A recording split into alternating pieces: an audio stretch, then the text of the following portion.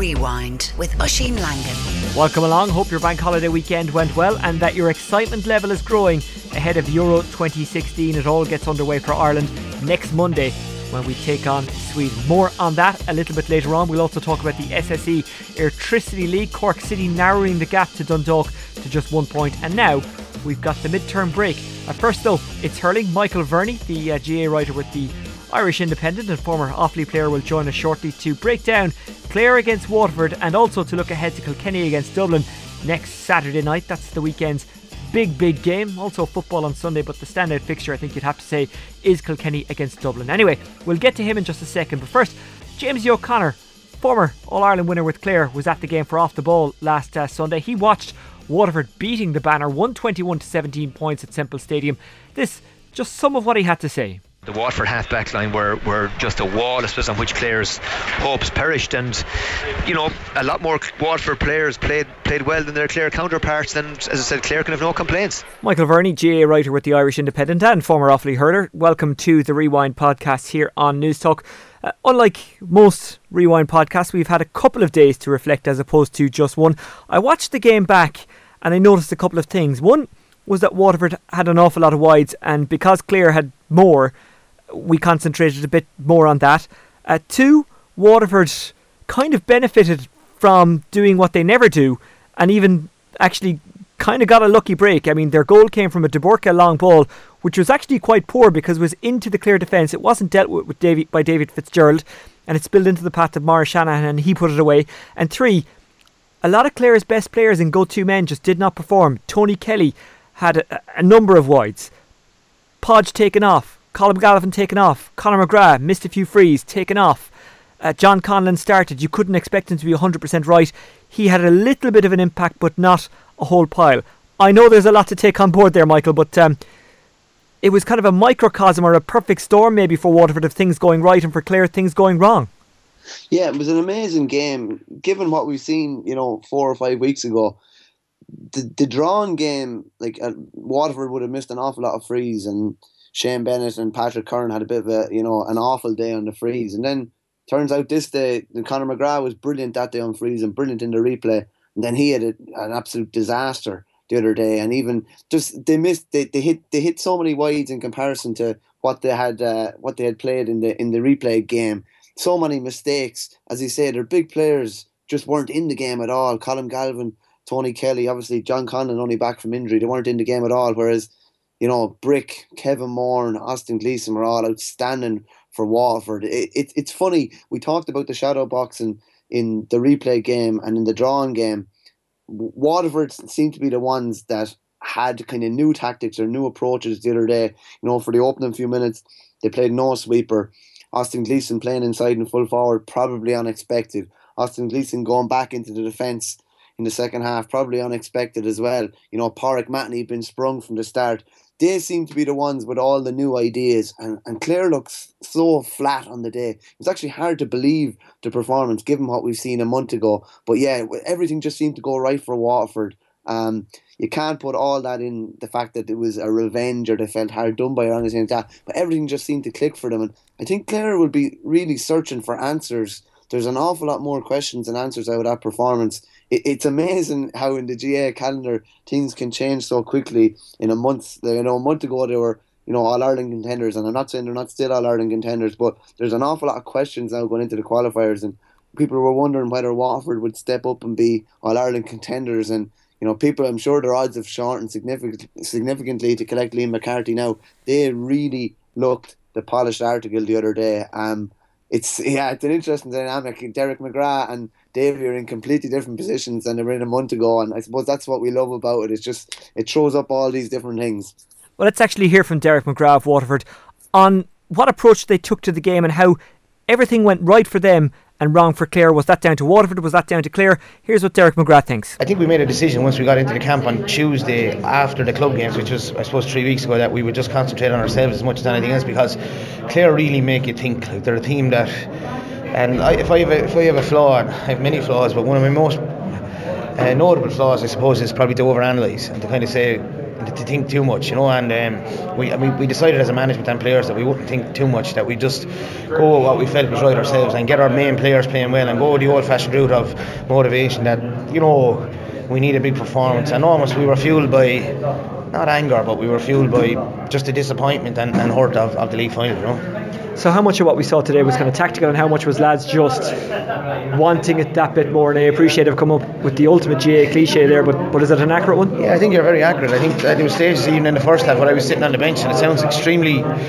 trivial or even immature to say, where I was saying, lads, what's happening out there? What's happening out there? Talk to me. I was saying to the selectors, what's happening out there? So that sounds that you're not in control of it as a manager, but to me that's the reality of championship games, that you trust your players to kind of figure it out as they go along. And whilst we had discussed shapes and certain patterns and that kind of stuff, it took a life of its own and we got a chance to maybe fix things at half time, but it was ultimately about just players taking control of given situations and our big players producing big performance. And I'd love to take credit for having some sort of mastermind plan behind it, but that's what happened. So it seems, Michael, that the camp in Fota did them the world of good. 5 days spent there, and as Derek said, they kind of threw off the shackles and went a bit old school. Yeah, it's gas. Waterford went to Fota, and I think Clare went to Carton House, and there's no difference between the two. I'm sure they both had great camps. There's no real explanation for no real explanation or difference between the Waterford and Clare approaches, but they got completely different performances. It's a strange one. Just on Derek as well.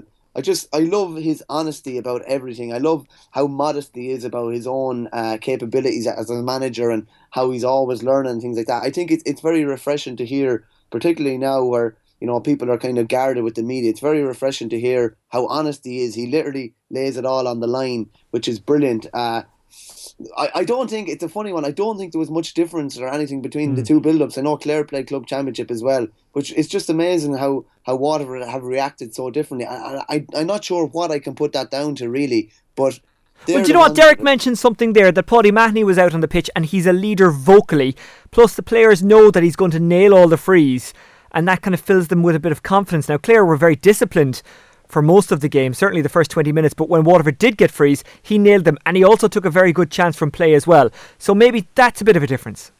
Yeah, and I suppose it's the first time he started a game for Waterford, a competitive game, since the league final of 2015, and having him on the field, I'll be straight up and I would have said that I would have had question marks whether he would be able to get back into the pace. Just looking at him coming on in a couple of league games, he just looked a bit overawed by it all to me. It looked like I didn't think he was going to be able to settle back in that quick. But the Waterford players, knowing that if a free came, he was going to nail it, knowing that he was going to step up on the field and obviously provide this leadership, it obviously made a massive, massive difference. And then, like on the other side, Clare just didn't seem to have these guys, the Tony Kellys. Tony Kelly was back in his half-back line a lot of the time. And I know people will point that he was there in the replay game at different stages, which he was. But he was definitely playing in a more attacking role. And he wasn't, I don't know if he was let express himself enough on the game. The likes of Colin Galvin as well. I'm not too sure. Waterford seemed to have the leaders when it mattered. And having Morris, I question myself. I wonder, was Morris actually fit to play the replay? And was he kept in reserve somewhat? Because Clare just didn't seem to know how to deal with him. Derek probably didn't give Clare a chance to know how to deal with him by playing him in either of the drawn or the replay games, and that was an X factor on Sunday. No more than Pádraig Matheny as well. Yeah. There were two huge players, probably their two best forwards coming into the attack. And I suppose maybe we probably underestimated just how important those two players were for Waterford. Waterford managed to draw at the first game and nearly win the replay with two of their best forwards absent. So those two guys come back into the field to show massive leadership. Like Morris got a goal out of nothing really. As he said earlier on, the ball in, it was a poor ball in, but he was in there, and that's what he does. He capitalises on mistakes, and he's just brilliant at playing this role where it's one forward and maybe three defenders, and he just seems to be able to eke out scores at the important times. And it's huge for a team like that, and it's huge for a team to have guys like that there. And he doesn't look like he's going to cause you trouble a lot of the time, because he's very gangly, but he somehow manages to get into the right positions and somehow manages to get on the ball and do damage. We've heard from Derek McGrath, the Waterford manager, about things going right and how they achieved that. Let's hear from Donal Cusack, the Clare coach and selector, on why things went wrong and their journey through the back door now, because they're out of Munster. There's plenty of food for us. There's plenty stuff for us to review in the tapes. We'll look at it honestly. We'll call it as it is, and they're a very honest group of players, and they'll know themselves better than any coach or any selector or anything like that. They'll know themselves how they played, and we'll look at it, and all we can do is, we're down, but we're not out, and we need to learn what we can and come back ready for the next day. The bad thing is you're out of Munster. The good thing is you're still in the championship. There's still a back door to go through. There's still a qualifier route, which has served Clare well in the past. Well, that's it. You've got no choice now. I don't think anybody coming up here today wanted to be going down that route. Everybody would have liked to enter the Munster final. The Munster final is a very, it's a cherished day, and it's a cherished medal in our sport, and definitely from a hurling man's point of view. And I think that was definitely our time today. So, we'll just have to take this on the chin and analyse it and take it from there. Will it be harder to lift the lads this time around? And I appreciate you weren't around in 2013, but they've obviously had a couple of tough years in the championship, and when they went through the back door in 2013, they were a bit younger and more innocent, hadn't been hurt by the world, whereas now there's a bit more experience there. There's a few defeats after happening a few times where things just didn't happen for them. Yeah, well, that's the challenge, like Oisin. It's like life. You can't be too tough for it, and sport is sport deals you out these hands, and you there's winning and there's losing, and the day you get knocked down and the day you're beaten by the better team, you have to take it on the chin, and I from what I've seen of these lads, I've no doubt that's the person we're taking. So he didn't say anything too specific there, Michael, but you could tell from Dunlogue that he didn't really know any more than we did what went wrong for Clare at that stage. No. I'm sure they've watched it back since. Yeah, and that's a worrying thing. Like, I've been on the sideline with different teams, and when they win and when things happen that you feel you've had an input in, it's very, very satisfying. But when a performance like that comes and there's no real explanation for it, like everyone is saying they were flat, and they were flat, but why were they flat? They were mad up and mad keen for the drawn and replayed league finals. How were they not absolutely bouncing on Sunday? And even, I just thought it was interesting, even Davy on the sideline as well, and even Dunlogue. I know Dunlogue would be quite reserved, but Davy didn't look like his usual self either. There was a serious lack of energy and enthusiasm about Clare. They're going to have to regroup now. I don't know, does Davy have they met in Davy's house and had orange and biscuits yet at this stage, like they did in 2013? But they're going to need something like that again, and they're going to need a favourable draw as well. They could, there are a couple of difficult ties possibly awaiting them. They're going to need to get all that momentum and build it up again. But it's very, very awkward. There's a lot more questions than answers, and players will be doubting themselves. Given on the league run was brilliant this year, but given their championship performances since 2013, there will be doubts creeping in. Why did this performance happen? And the problem is that you can't actually. It's good when you can put your finger on something and say, yeah, that's what the problem was. But there were so many different problems. It's very hard to solve those quickly, and they're going to have to solve them quickly. Just before I let you go, Kilkenny up against Dublin and Portlaoise on Saturday night in the Leinster semi-final. It's an impossible one to call, isn't it? Because even though Dublin beat Wexford, we don't know how good Dublin are because Wexford were so poor. And Kilkenny, they are the All-Ireland champions, but they're missing Ger Aylward. He's injured. They've obviously lost Richie Power. He's retired through injury. They have other issues as well. We don't know exactly how fit or otherwise Michael Verney is. So it's a hard one to call given all those factors. It's a very, very difficult one to call. I just wrote a short piece the other day. I think Brian Cody will have this sense of deja vu from 2013. They had a lot of injuries in 2013. Jackie Thurles was carrying an injury, and Shefflin was coming back from an injury.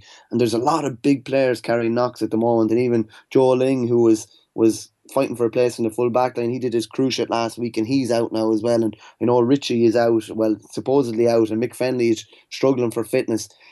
Brian Cody will be worried, and it takes a lot to ruffle his feathers, but I think there will be worry. He will be worried, and they'll be very, very worried about this tie.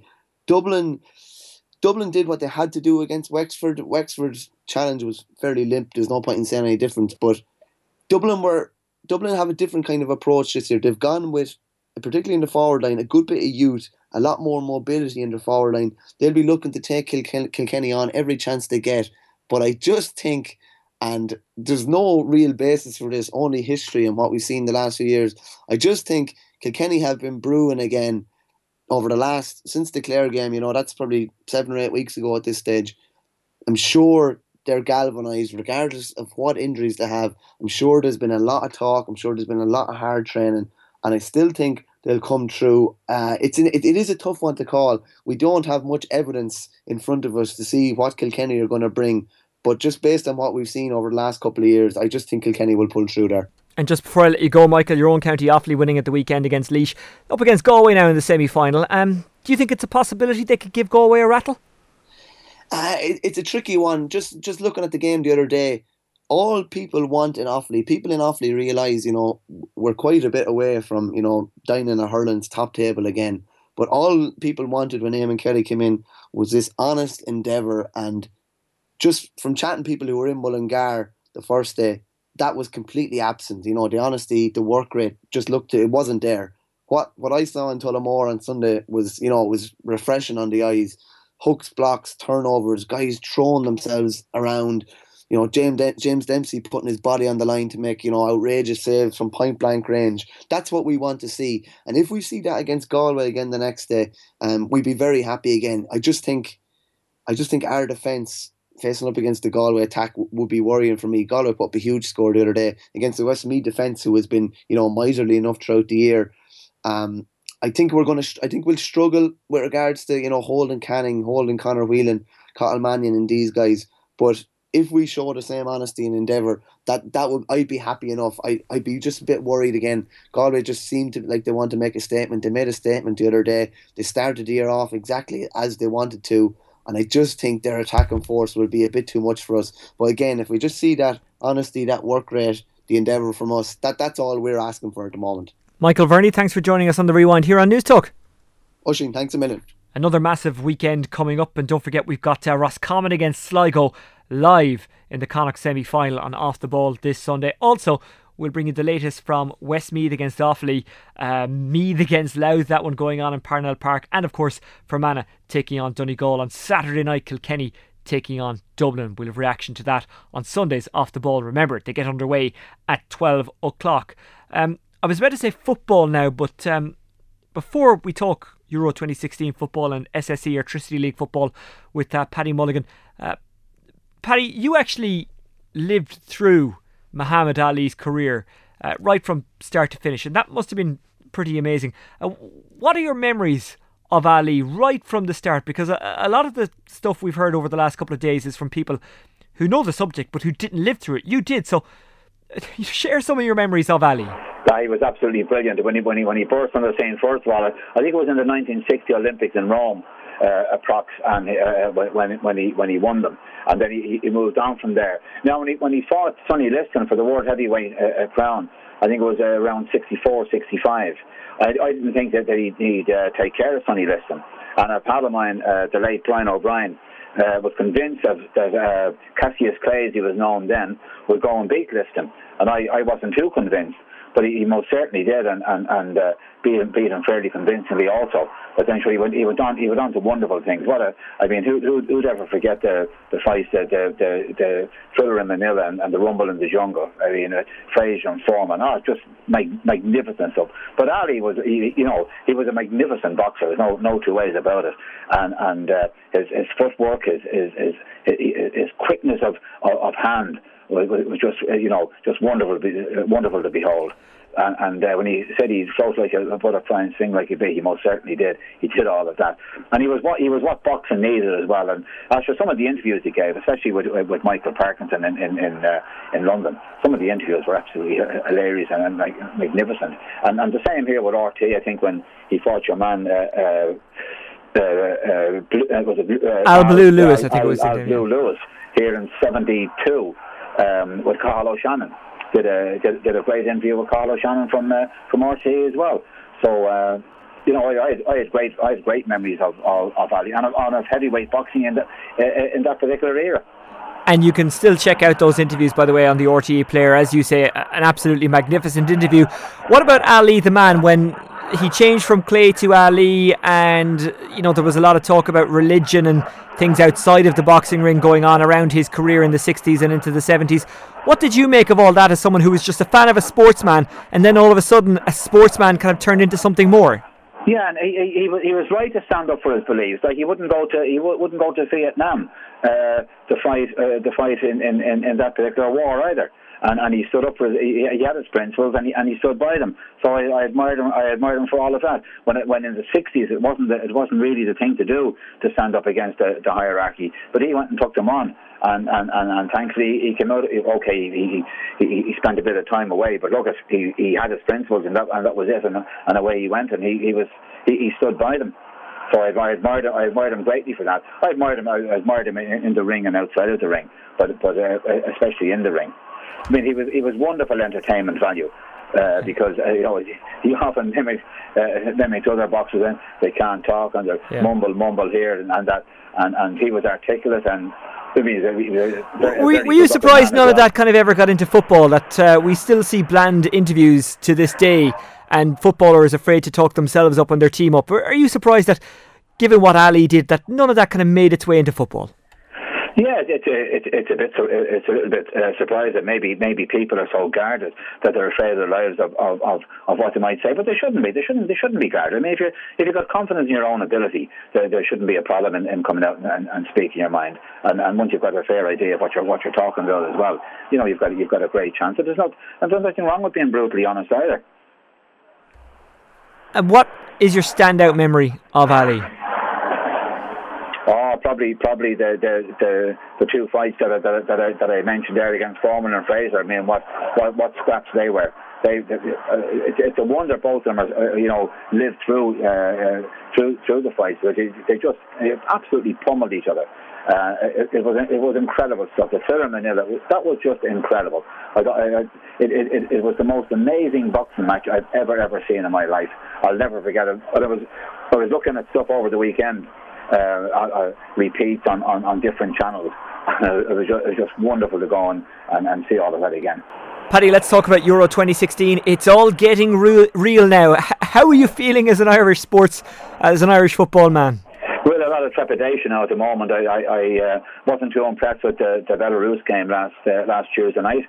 I know that they were given a few players a little bit of game time, but certainly the players who were getting the game time and needed it very badly didn't stand up and to be counted as far as I was concerned. I thought in the first half especially was a very, very poor performance, and it reminded me of 4 years ago in 2012 when Ireland played Hungary in the Monday night in Budapest, and that was a pretty sorry sight as well, and I just hope that we're not going down the same route as what happened in 2012.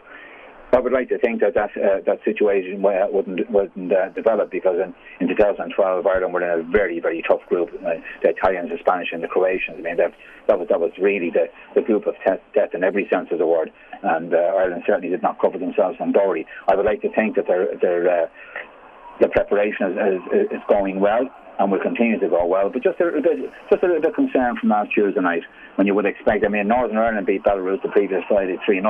I would have expected an awful lot more from the players that played last Tuesday night, and that didn't happen.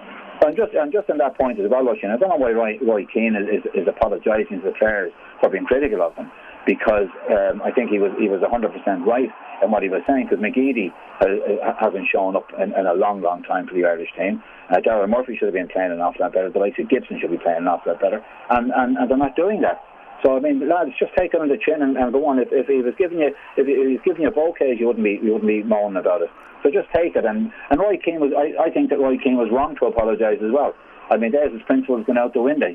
I believe that what Roy Keane said the other night, that he believes it to be the right thing to say, and now he's gone back. And if I were in his situation and I was asked to apologise for something that I believed in 100% and what I saw with my own two eyes, well then I would resign. I assume players pick up on that as well, and they know that Roy is only apologising to try and maybe give confidence to those players or save a bit of face, and they're not dumb. They'll surely pick up on that, and the damage is done. But again, I don't understand why he should have apologised at all. I think that it's crazy. I mean, you can't say a word to a player these days, but it's taken out of context or taken to heart. Nobody likes to be criticised. We've all had it in our career, so deal with it and get on with it, and be strong enough to go and say, right, that's what he thinks of me. Fair enough, then I'll show him in training, and then when I get a chance to show him when I'm in the team, I'll show him that I'm not the player that he thinks that I am, that I'm much better than that. And that's the way to go and disprove the whole thing. That's the only way that I know. Get out there on the pitch and produce, and then nobody can have a bad word to say about you. Don't give them the ammunition. If you have given them the ammunition, make sure you rectify it and readdress the balance very, very quickly, because you'll get the opportunity to go and do so. And these players are doing that, and haven't done it. These players haven't done it for years. Paddy, a couple of injury worries, including Robbie Brady and John Walters. How worrying are those? Back spasm, apparently, and John Walters is still out injured when they were expecting him to be back.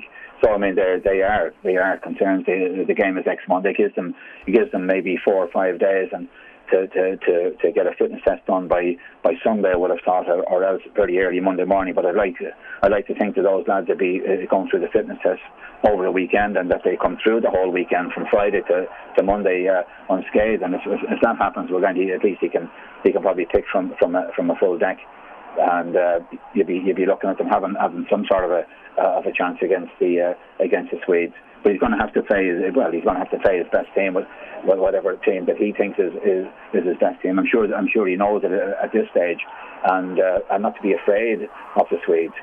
That's the most important thing, to get out there with confidence and get out and enjoy yourself and express yourself. And that's what that's all about. If you go and do that and you play to the best of your ability, you're in a great shout. But if you don't do that, and if you're afraid of the situation or afraid of the occasion, well then you're in trouble.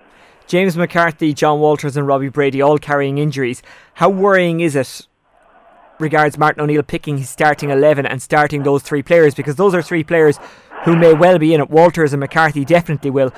You know, is it a risk to do that? Does it kind of spread a bad feeling among the team if they think, there's 3 guys in there who mightn't necessarily be 100%? What effect does it have? Well, the players, those 3 players in question, they have got to be very, very honest with Martin O'Neill, and Martin O'Neill has got to be very honest with those players. If they're not fit, nearly 100% fit, you never really play when you're 100% fit. It's very rare. If you're 80% fit or 90% fit, you'll get through the game without any problem, and you won't cause your teammates any trouble either. But if there's any doubt at all, don't play them, because we saw what happened in the last Euros, that players played who were injured, and you just can't take chances like that. And if McCarthy and Walters, for instance, and Brady are not fit, don't pick them, save them for the next day, and hope that the 3 lads that come in go and do the job on that particular night, and they should be, anybody coming in like that should be able to prove to Martin O'Neill that maybe you should have picked me instead of one of those 3. But look, that's a great opportunity for somebody to come in. If those 3 lads are injured, I hope that they are fit, but if they're not, so be it. Yeah, go and deal with it and get your next 3 in.